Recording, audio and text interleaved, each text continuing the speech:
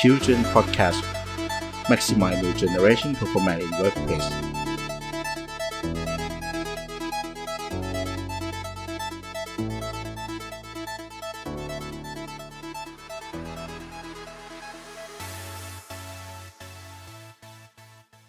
วัสดีครับกลับมาอยู่กันอีกครั้งนะครับสำหรับ QGen Podcast ใน EP นี้นะครับ EP ที่ 5 สำหรับซีรีส์ที่เราจะหยิบยกหนังสือนะครับเกี่ยวกับเรื่องของ Talent Management มาเล่ามาสรุปให้ทุกคนฟังกันนะครับสำหรับ EP นี้อยู่กับผมเช่นเคยครับเนพลดภวกังวานวงศ์นะครับ Consultant จากบริษัท QGen Consultant ครับผมบีอภิชาติ กานวิธีครับ Managing Director QGen Consultant ครับผมสำหรับวันนี้นะครับเราจะคุยกันเรื่องของหนังสือที่มีชื่อว่า Talent Keepers How Top Leaders Engage and Retain Their Best Performers นะครับก็อยากจะให้ไฮไลท์คำว่า Top Leader เนาะกับ Best Performer นะครับเหมือนเป็นประธานและกรรมในประโยคนี้เป็นกรรมนะเป็นเวรกรรมนะครับของ Top Leader ล้อเล่นนะฮะก็สำหรับหนังสือเล่มนี้ครับก่อนอื่นต้องเกริ่นก่อนเลยว่าผู้เขียนมี2คนนะครับคนแรกชื่อว่าคริสโตเฟอร์มูลลิแกนนะครับกับอีกคนเครกเทเลอร์ซึ่งเขียนขึ้นในปี2019โดยก่อนอื่นTalent Keeper เนี่ยครับเป็น Consultant เนาะที่เชี่ยวชาญครับในเรื่องของ Employee Engagement จะทำไงให้พนักงานมี Engagement ที่ดีแล้วก็จะ Boost up Engagement ยังไงผ่านวิธีการใหม่ๆซึ่งเทคนิคใหม่ๆเหล่านี้ครับจะทำให้พนักงานที่เดินเข้ามาในองค์กรรู้สึกดีและยังคงทำงานต่อเนื่องอยู่กับองค์กรไปนานๆนะครับโดยหนังสือเล่มนี้วันนี้ที่เราจะหยิบมาเล่าก็คือเป็น Case Study เนาะเป็นเรื่องของเนื้อหาโดยโฟกัสไปที่อย่างที่หนังสือบอกครับ Top Leader จริงๆอย่างในซีรีส์นี้นะครับเราพูดถึงเรื่อง Talent Management เนาะวิธีการบริหารTalent ต่างๆซึ่งเราก็พูดกันทั้งในเรื่องของวิธีการตั้งแต่เลือกคนเข้ามาเนาะแล้วก็พัฒนาให้เขากลายเป็น Talent ได้ยังไงแต่อีกกระบวนการนึงที่สำคัญนะครับเวลาที่เราบอกว่าเรามี Talent อยู่แล้วอ่ะมีคนที่เป็น Best Performer อยู่นะครับคีย์ที่สำคัญอีกอันนึงก็คือเราควรจะต้องรักษาคนกลุ่มนี้นะครับไว้ให้อยู่กับองค์กรให้ได้นานที่สุดเนาะถ้าอย่างที่เนบอกองค์กรเชื่อว่า employee engagement คือตัวที่จะ drive ให้เกิด performance ที่ดีขององค์กรได้ก่อนที่จะเกิดการ engage เนี่ยนั่นคือสิ่งที่ตัวองค์กรจะต้อง take action บางอย่างเพื่อให้พนักงาน engage นะครับผมให้ไกด์ไลน์อย่างนี้ก่อนว่าคนส่วนใหญ่เนี่ยนะครับไม่สามารถที่จะ engage ได้ด้วยตัวเองนะครับสิ่งที่ทำให้เขา engage มันจะต้องออกมาจากการที่องค์กรทำอะไรสักอย่างนะครับแล้วให้เกิดการ engage ตัวนั้นเกิดขึ้นและสิ่งที่สำคัญมากไปกว่านั้นนะครับองค์กรเองก็ควรจะต้องรู้ด้วยว่าอะไรที่ทำให้พนักงานเนี่ยโดยเฉพาะ best performer ของเราหรือ talent ของเราเนี่ยนะครับ engage กับตัวองค์กรเพื่อที่เราเองจะได้รักษามาตรฐานและทำให้เขายังอยู่กับองค์กรต่อไปได้เรื่อยๆครับครับผมอย่างที่ทราบกันดีเนาะโดยความเข้าใจทั่วไปของทุกคนนะครับ Employee Engagement ผลลัพธ์ของ Employee Engagement ที่ดีคือ Retention Rate ที่ดีนะครับรวมถึง Performance ที่ดีนะครับซึ่งในหนังสือเล่มนี้จะมีสิ่งที่เรียกว่า Leader Engagement Index นะครับหรือดัชนีในการชี้วัดเรื่องของความสามารถของ Leader ที่จะส่งผลต่อ Engagement นี่แหละในการสร้าง Engagement ให้พนักงานนะครับโดยมีหลายหัวข้อเนาะเราเริ่มจากเรื่องแรกกันเลยนะครับเรื่องแรกคือ trust builder นะครับการจะสร้างความน่าเชื่อถือความเชื่อมั่นให้กับพนักงานในองค์กรได้อย่างไรอันที่2คือเรื่องของ communicator นะครับการเป็นผู้สื่อสารที่ดีมีเทคนิคมีความสามารถในการสื่อสารให้พนักงานเข้าใจได้อันที่3อันต่อมานะครับเรื่องของ talent developer and coach ก็คือจะ coach talent ยังไงจะพัฒนา talent ยังไงให้เขาสามารถไปได้ต่อเนื่องมีความสามารถที่มากขึ้นนะครับต่อมาเรื่องของ retention expert ครับจะเป็นผู้เชี่ยวชาญในการที่จะรักษาคนไว้ได้ยังไงจะเหมือนเหนี่ยวรั้งไว้ให้ไปไหนอันต่อมานะครับเรื่องของ climate builder ก็คือเป็นคนที่สร้างเรียกไงบรรยากาศในการทำงานที่ดีนะครับ flexibility expert ก็คือเข้าใจในเรื่องของความยืดหยุ่นจะทำไงให้เกิดความยืดหยุ่นและเหมาะสมกับสภาพการทำงานมากที่สุดต่อมาเรื่องของ high performance builder นะครับจะทำตัวอย่างไรจะ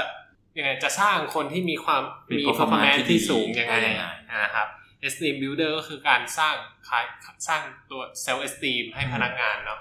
ทำให้พนักงานรู้สึกแฮปปี้รู้สึกภูมิใจในตัวเองเนาะเห็นคุณค่าในตัวเอง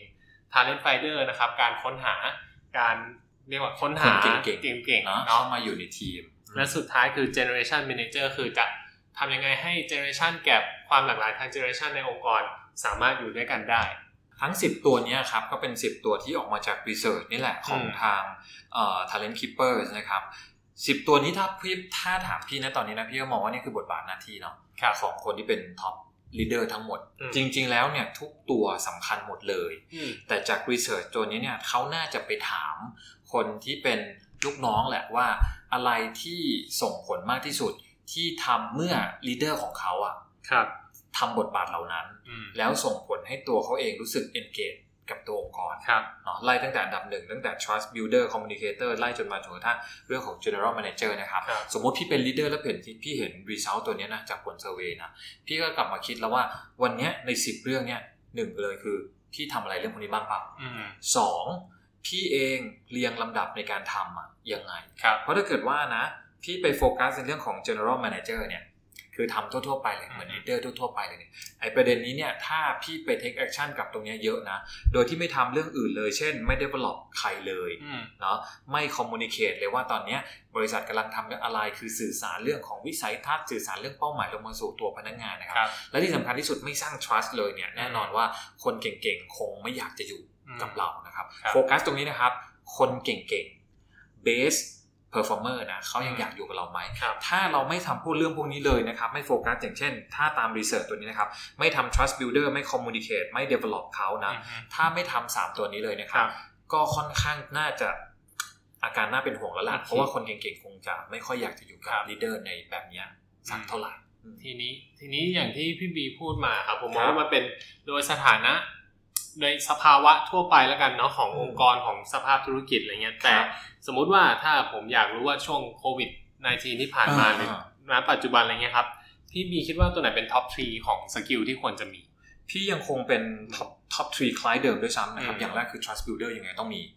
เนาะเพราะว่าคนที่เป็น leader เองอะครับต้องสร้างความเชื่อมั่นให้กับคนที่เป็น follower เขาให้ได้ว่า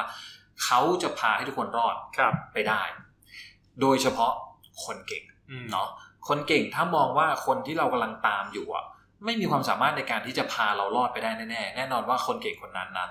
ยิ่งเขามีทางเลือกนะเขาอาจจะพาตัวเองไปอยู่กับเรือลำอื่นแทนที่จะอยู่กับเราก็ได้นะครับแล้วตัวถัดมาพี่ยังเห็นด้วยในเรื่องของ communicator leader ที่ดีต้องสื่อสารเป็นครับต้องบอกได้ว่าวันนี้เขาจะพาทุกคนไปในทิศทางไหน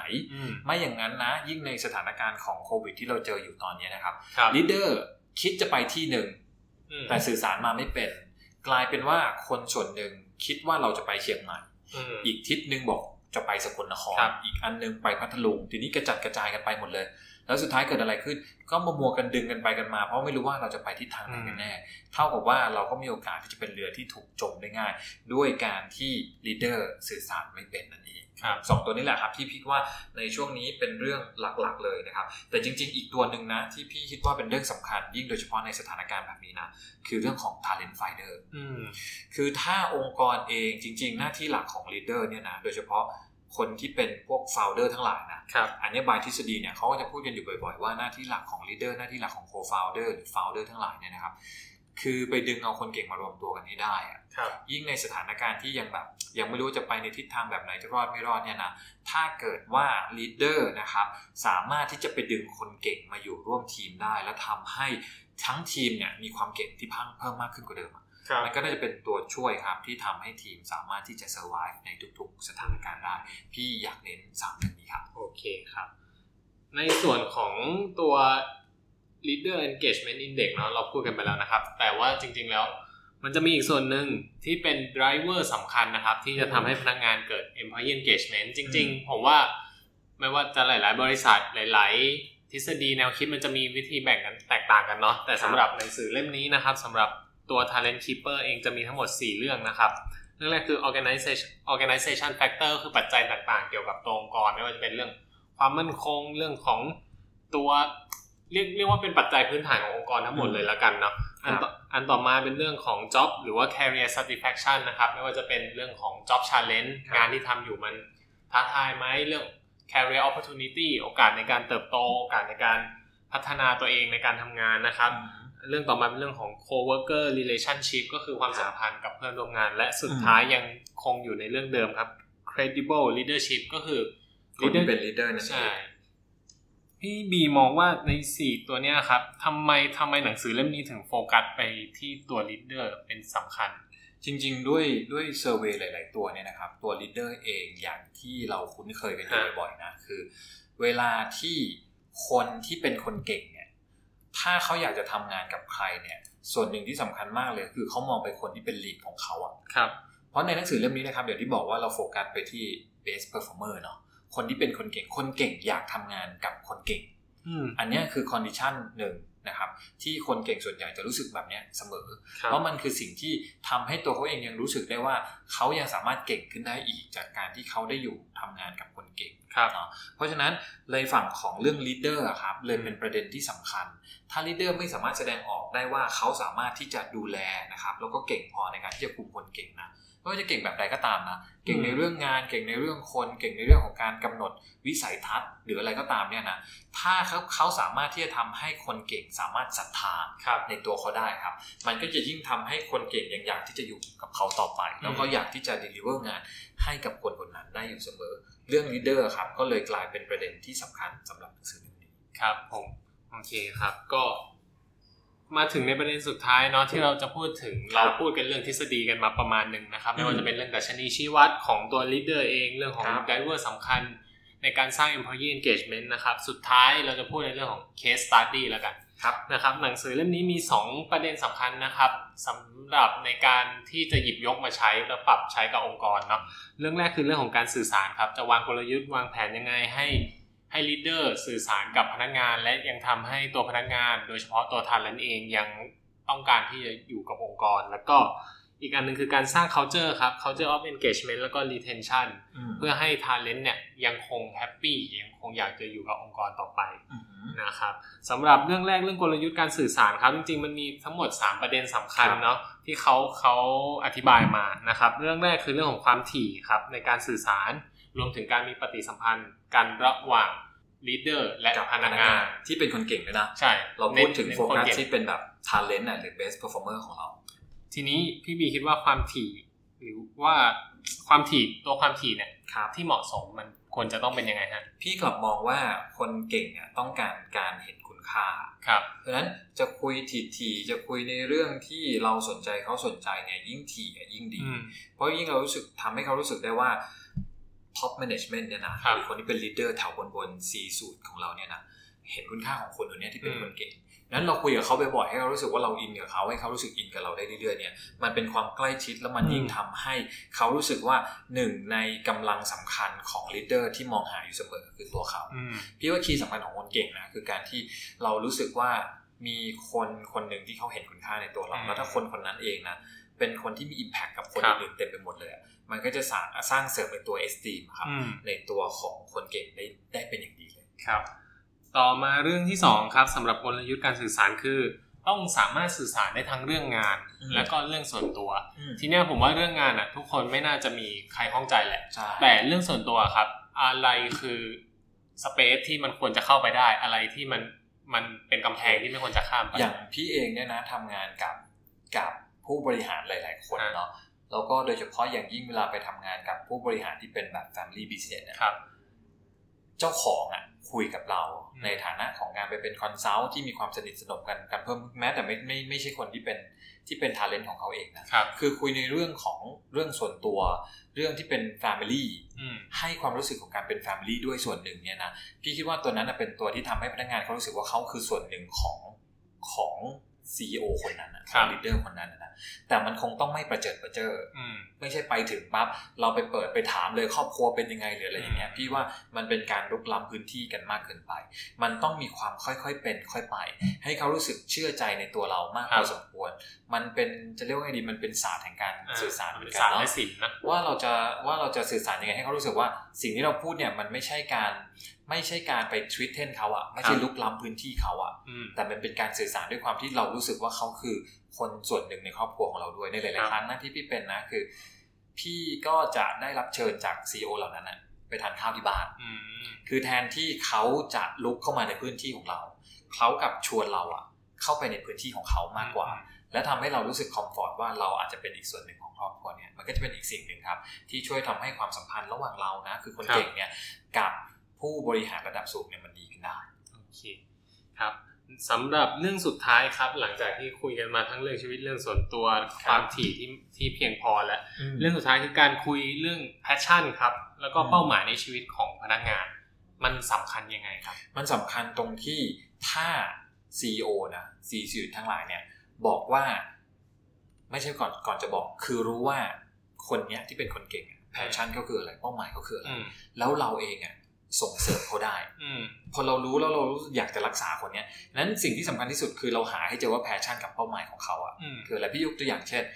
พี่อาจจะเจอทีมพี่คนหนึ่งสมมติพี่เป็น CEO แล้วพี่เจอทีมพี่คนหนึ่งว่าเฮ้ย passion ของมันนะตอนนี้คืออยากได้โรเล็กซ์สักเรือนเนี่ยเราก็มีความรู้เรื่องโรเล็กซ์เรารู้ว่ามีวิธีการในการหาโรเล็กซ์ที่ราคาไม่ได้สูงมากทำยังไงนั้นเราก็ provide ให้เขาเลยมันก็เป็นการตอบโจทย์เล็กๆนะครับแล้วทำให้รู้สึกว่าเราเองก็มีความจริงใจต่อเขามากกว่านั้นอาจจะเป็นเรื่องของ passion ทั้งด้านครอบครัวใครมีลูกก็อยากเอาลูกเข้าโรงเรียนถ้าเรามีกำลังพอในการที่จะช่วย support เขาไปลองดูโรงเรียนนี้ไหมไปลองดูโรงเรียนนี้ไหมนะครับมันก็เป็นการที่จะทำให้เสริมสร้างความสัมพันธ์ที่ดีระหว่างเรากับคนที่เรามีอยู่ในมือด้วยเช่นเดียวกันโอเคครับก็จริงมันก็เหมือนเรื่องเมื่อกี้ที่พี่บีบอกนะทำให้พนักงานรู้สึกว่าเขาเป็นส่วนหนึ่งของตัวลีดเดอร์เองทำให้เป็นส่วนหนึ่งของครอบครัวเนาะทำให้เกิดจริงๆเป็นวิธีแบบไทยๆด้วยซ้ำนะที่พี่พูดไปเนี่ยพี่ไม่รู้ว่าในหนังสือ Top Talent เองเนี่ยฝรั่งเขามีวิธีคิดแบบไทยแบบนี้บ้างหรือเปล่านะแต่เนี้ยพี่คิดว่ามันก็คือหนึ่งใน experience ที่พี่ก็เจอโดยตรงแล้วพี่ก็คุยกับหลายๆคนที่เจอในลักษณะแบบนี้นะครับก็น่าจะเป็นอีกหนึ่งแนวทางที่ทำให้ตัว top leader เนี่ยนะสามารถที่จะ engage ตัว top ของเขาไว้ในองค์กรได้ง่ายขึ้นกว่าเดิมโอเคครับสำหรับเรื่องสุดท้ายครับเรื่องของ culture ครับ culture of engagement and retention นะครับจริงเรามี winning strategy ง่ายๆมาให้เนาะโดยแบ่งเป็นหัวข้อดังนี้นะครับเรื่องแรกคือเรื่องของ accountability ของ leadership ครับความโปร่งใสการตรวจสอบได้ของตัว leadership ควรจะต้องทำยังไงบ้างครับในคำว่าตรวจสอบได้เนี่ยอะไรคือสิ่งที่ต้องให้พนักงานรู้คือ point แรกเลยก็คือในการดำเนินการในการที่จะเป็น leader ที่ดีเนี่ยนะครับคำว่าตรวจสอบได้โปร่งใสเนี่ยมันต้องเริ่มจาก mindset อันหนึ่งของเราว่าเฮ้ยเราไม่ได้ทำอะไรผิดเพราะฉะนั้นเราไม่เคยจะต้องกลัวในเรื่องของการที่จะมีใครมาถามว่าพี่ประเมินลูกน้องยังไงพี่ทำไมให้คนนี้ขึ้นได้ดีกว่าคนนี้อะไรอย่างเงี้ยคือถ้าถึงแม้องค์กรเราเองไม่ได้มีระบบประเมินผลอย่างเป็นทางการนะในหลายๆองค์กรอาจจะไม่ได้ทำในเรื่องนี้ก็ไม่เป็นไรแต่อย่างน้อยที่สุดนะครับเมื่อมีใครมาถามเราในสิ่งที่เราแอคชั่นแบบนี้ไปเราเองมีคำตอบที่สามารถที่จะสื่อสารให้คนอื่นรับรู้ได้ไหมสำหรับพี่แค่ว่าคิดว่าแค่นั้นนะพอแต่ถ้าเรารู้สึกว่าสิ่งที่เราทำไปถ้ามีใครมาถามเราตอบไม่ได้แน่เลยวะมันมีอะไรบางอย่างที่มันมาปิดปากเราไว้แบบนั้นเนี่ยอาจจะเป็นส่วนหนึ่งของความไม่โปร่งใสที่มันเกิดขึ้นเช่นเรารู้สึกว่าไอ้คนนี้มันดีกว่าคนนี้คนนี้ดีกว่าคนนี้เพราะเรารู้สึกว่าไอ้คนนี้มันทำงานบางอย่างให้กับเราโดยที่มันเองไม่ได้รู้สึกต่อต้านอะไรเลยในขณะที่อีกคนต่อต้านถ้ามีใครมาถามเราแล้วพี่ตอบแบบนี้ไม่ได้นะพี่แบบไม่รู้เหมือนกันว่าเราทำไมถึงให้คนนี้ดีกว่าอีกคนอะไรเงี้ยมันกลายเป็นเรื่องของ bias โดยที่ไม่มี evidence ที่มันเป็นตัวชัดเจนเมื่อไหร่ก็ตามที่ leader ทำตัวแบบนี้ครับมันจะเกิดข้อสงสัยแล้ว trust ก็จะหายไปย้อนกลับไปตอน trust builder เรื่องแรกโอเคครับต่อมาเรื่องการปรับ culture ครับให้มันเจริญส่งเสริมการเติบโตของคนเนาะคือเราต้องการให้ตัวของ culture หรือวัฒนธรรมองค์กรเนี่ยมันไม่ใช่แค่ช่วยให้องค์กรเติบโตอย่างเดียวแต่มันต้องสอดคล้องกับการเติบโตของคนด้วยอย่างเวลาที่พี่ทำเรื่อง culture เรื่องวัฒนธรรมองค์กรนะครับจะพูดอยู่เสมอว่าตัววัฒนธรรมองค์กรเนี่ยมันจะส่งผ่านไปที่ทำให้ตัวองค์กรเติบโตเลยเนี่ยไม่ได้คนในองค์กรต้องรู้สึกได้ด้วยว่าเขาก็สามารถที่จะเติบโตไปพร้อมกับองค์กรที่เติบโตได้ด้วยเช่นเดียวกันมันถึงจะเป็นวินวินโซลูชันถ้าพนักงานรู้สึกว่าองค์กรเติบโตแต่เขาต้องเสียสละคำถามคือทำไมเขาต้องเสียสละในเมื่อเราก็ต้องเทรดออฟอะไรบางอย่างระหว่างกันดังนั้นการพัฒนาหรือปรับในตัววัฒนธรรมองค์กรนะครับให้มันวินวินทั้งคู่ก็น่าจะเป็นก็น่าจริงๆมันคือหน้าที่ของลีดเดอร์แหละในการที่จะ drive เรื่องพวกนี้นะครับให้ประสบความสำเร็จครับต่อมาครับเรื่องนอกจากเมื่อกี้เรื่องการนำ culture มาปรับใช้กับการgrowth ของพนักงานเนาะประมาณเรื่องของ career growth กับการที่เรียกว่าไงเรายังคอยสัมภาษณ์พนักงานอยู่เสมอตัวเนี้ยสำหรับพี่มันคือตัว career growth เนี่ยคือเราต้องมีการทำ career planning ให้มันมีให้มันเป็นรูปธรรม แล้วเรื่อง stay interview เนี่ยจริงๆแล้วมันมี condition อันนึงที่เราทำกันบ่อยๆคือ exit interview ครับเราไปถามคนออกถามทำไมคือเขาไปแล้วมันอาจจะไม่ได้ช่วยอะไรด้วยซ้ำเนาะสิ่งที่เราต้องถามวันนี้คือถามคนที่อยู่ทำไมยังอยู่ทำไมยังอยู่ถามคนที่ยังสเตย์อยู่ว่าทำไมวันนี้ยังอยู่เขาอยู่เพราะไม่มีที่ไปหรือเปล่าหรือเพราะอยู่เพราะเขา engage กับเราจริงๆเพราะฉะนั้นเวลาที่เราจะไปทำ survey กันตอนที่ทำ exit interview เราจะไป interview กันตอนที่พนักงานลาออกแล้วเนี่ยนะครับมันอาจจะไม่ค่อยได้ใช้ประโยชน์ทำไปก็อาจจะเท่านั้นนะแล้วก็ไม่ค่อยได้มีผลต่อคนที่ยังอยู่ครับสักเท่าไหร่ถามวันนี้ดีกว่าว่าทำไมวันนี้เขายังอยู่ในองค์กรของเราเขาอยู่เพราะเขารักองค์กรจริงๆอยากให้องค์กรเติบโตหรือว่าเขาอยู่เพราะเขาไม่มีที่ไปแล้วทุกคำตอบที่ออกมาครับถ้าผ่านการวิเคราะห์แล้วพี่คิดว่าจะได้ strategy ไป continue ต่อว่าเราจะทำให้พนักงานมี performance ที่ดีให้กับองค์กรได้ยังไงครับประเด็นต่อมาครับ watch the metrics ก็คือดูเรื่องของเมตริกวิธีการคิดตัวชี้วัดต่างๆอะไรเงี้ยครับให้มันเหมาะกับองค์กรนะคืออย่างพี่เองเวลาที่จะทำอะไรนี่เป็น personal ของพี่นะถ้าทำอะไรแล้วไม่มีตัวชี้วัดพี่จะรู้สึกว่าพี่หาจุดมุ่งหมายหรือตัว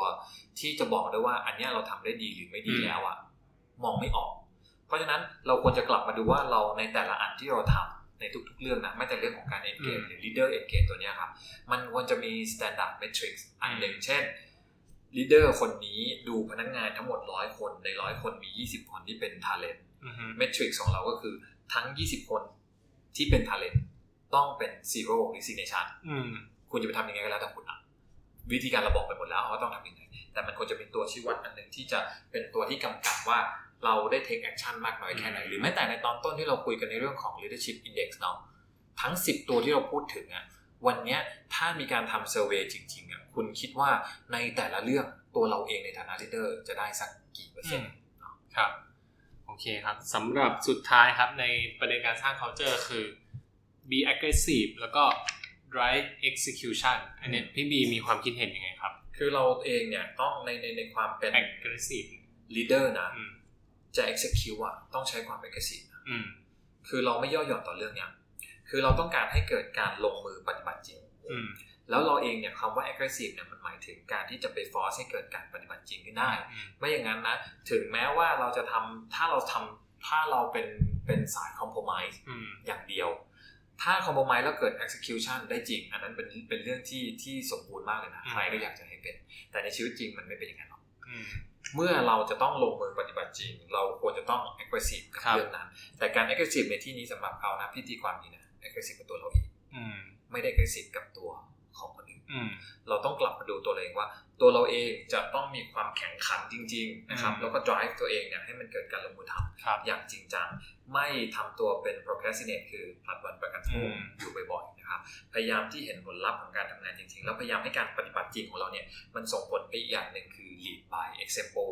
ในฐานะ leader นะครับเราต้องเป็นตัวอย่างที่ดีให้กับพนักงานโดยเฉพาะอย่างยิ่งคนที่เป็น talent นะครับในเรื่องของการทำจริงเอาจริงลงมือทำจริงไม่ใช่แค่คิดแค่เพียงผมมองว่าเหมือนคำว่า aggressive ตรงเนี้ยมันไม่ใช่มันต้องประมาณว่า be straight เนาะ but not rude ถูกต้องก็คือต้องตรงแต่ว่าไม่ใช่หยาบคายตรงไปตรงมาต้องรู้ว่ามันก็จะย้อนกลับไปเรื่องแรกๆที่เราคุยกันว่าทำให้พนักงานรู้สึกเหมือนเป็นคนในครอบครัวเนาะใช่ครับเราเวลาเราว่าคนในครอบครัวเราจะว่ากันยังไงถูกต้องเราจะติกันยังไงเราจะ drive เขาให้ทำงานเราทำยังไงดีแม่จะใช้ไปซักผ้าทำยังไงอะไรเงี้ยมันก็อาจจะเป็นวิธีการที่ดู aggressive แหละแต่มันยังทำให้พนักงานรู้สึกว่ามันไม่ใช่มาจากการ aggressive ที่หยาบคายเห็นด้วยครับวันนี้หัวข้อทั้งหมดที่เราพูดคุยกันไปนะครับก็เป็นหัวข้อที่มาจากหนังสือ Talent Keeper How Top Leader Engage and Retain Their Best Performer นะครับโดย Christopher Mulligan and Craig Taylor นะครับก็น่าจะได้ประโยชน์ไปเยอะเลยนะสำหรับ leader ที่จะไปลองปรับตัวดูนะครับอย่างที่เราบอกไป10หัวข้อนะอย่างน้อยที่สุดนะครับ leader ลองไปเช็คดูเราทำครบทั้ง10ข้อในฐานะที่เป็น top leader แล้วหรือยังครับผมก็สำหรับซีรีส์นี้นะครับเราก็ขออนุญาตปิดจบกันไปเลยเนาะสำหรับหนังสือเล่มที่5นะครับแล้วก็ตัว Talent Keeper เนี่ยถ้าผมเช็คไม่ผิดเช็คมาแล้วหนังสือเล่มนี้ไม่มีแปลไทยเนาะแล้วก็ไม่สามารถหาสรุปอ่านได้ด้วยเพราะว่ามันน่าจะต้องติดเรื่องลิขสิทธิ์แหละเราก็ไม่รู้กันว่าเราจะโดนลิขสิทธิ์หรือเปล่านะครับก็ ก็ถ้าใครชื่นชอบนะครับก็ฝากกดไลค์กดแชร์เนาะแล้วก็ Subscribe ในช่องทางต่างๆนะครับไม่ว่าจะเป็น YouTube Spotify SoundCloud Google Podcast Apple Podcast นะครับแล้วก็ถ้าใครมีเรื่องราวหรือมีคำถามเกี่ยวกับเรื่องการบริหารจัดการคนการจัดการองค์กรสามารถติดต่อเรามาได้นะครับทุกช่องทางการติดต่อไม่ว่าจะเป็น Facebook Fanpage QGen HR Practice Provider นะครับหรือว่าคอมเมนต์ใต้ YouTube ใต้คลิป YouTube เราก็ได้นะครับครับผมก็สำหรับวันนี้ผมกับพี่บีขอบคุณทุกคนมากครับลาไปก่อนนะครับสวัสดีครับสวัสดีครับ